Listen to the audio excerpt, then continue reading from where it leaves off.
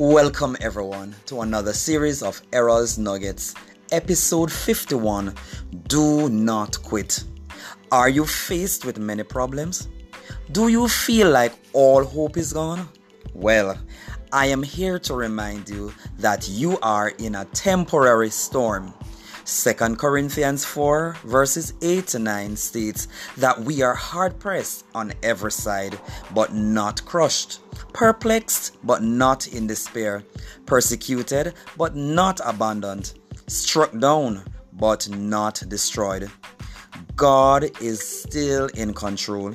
He cares all about you, and He will cause you to overcome your trials. Don't give up. It is not a dead end. Think of it as a bend. So press on, and very soon you will see the light. Stay connected to God and trust Him wholeheartedly. Do not quit. I am Errol Campbell, and remember that God will give you beauty for ashes, strength for fear, laughter for mourning, and peace for despair.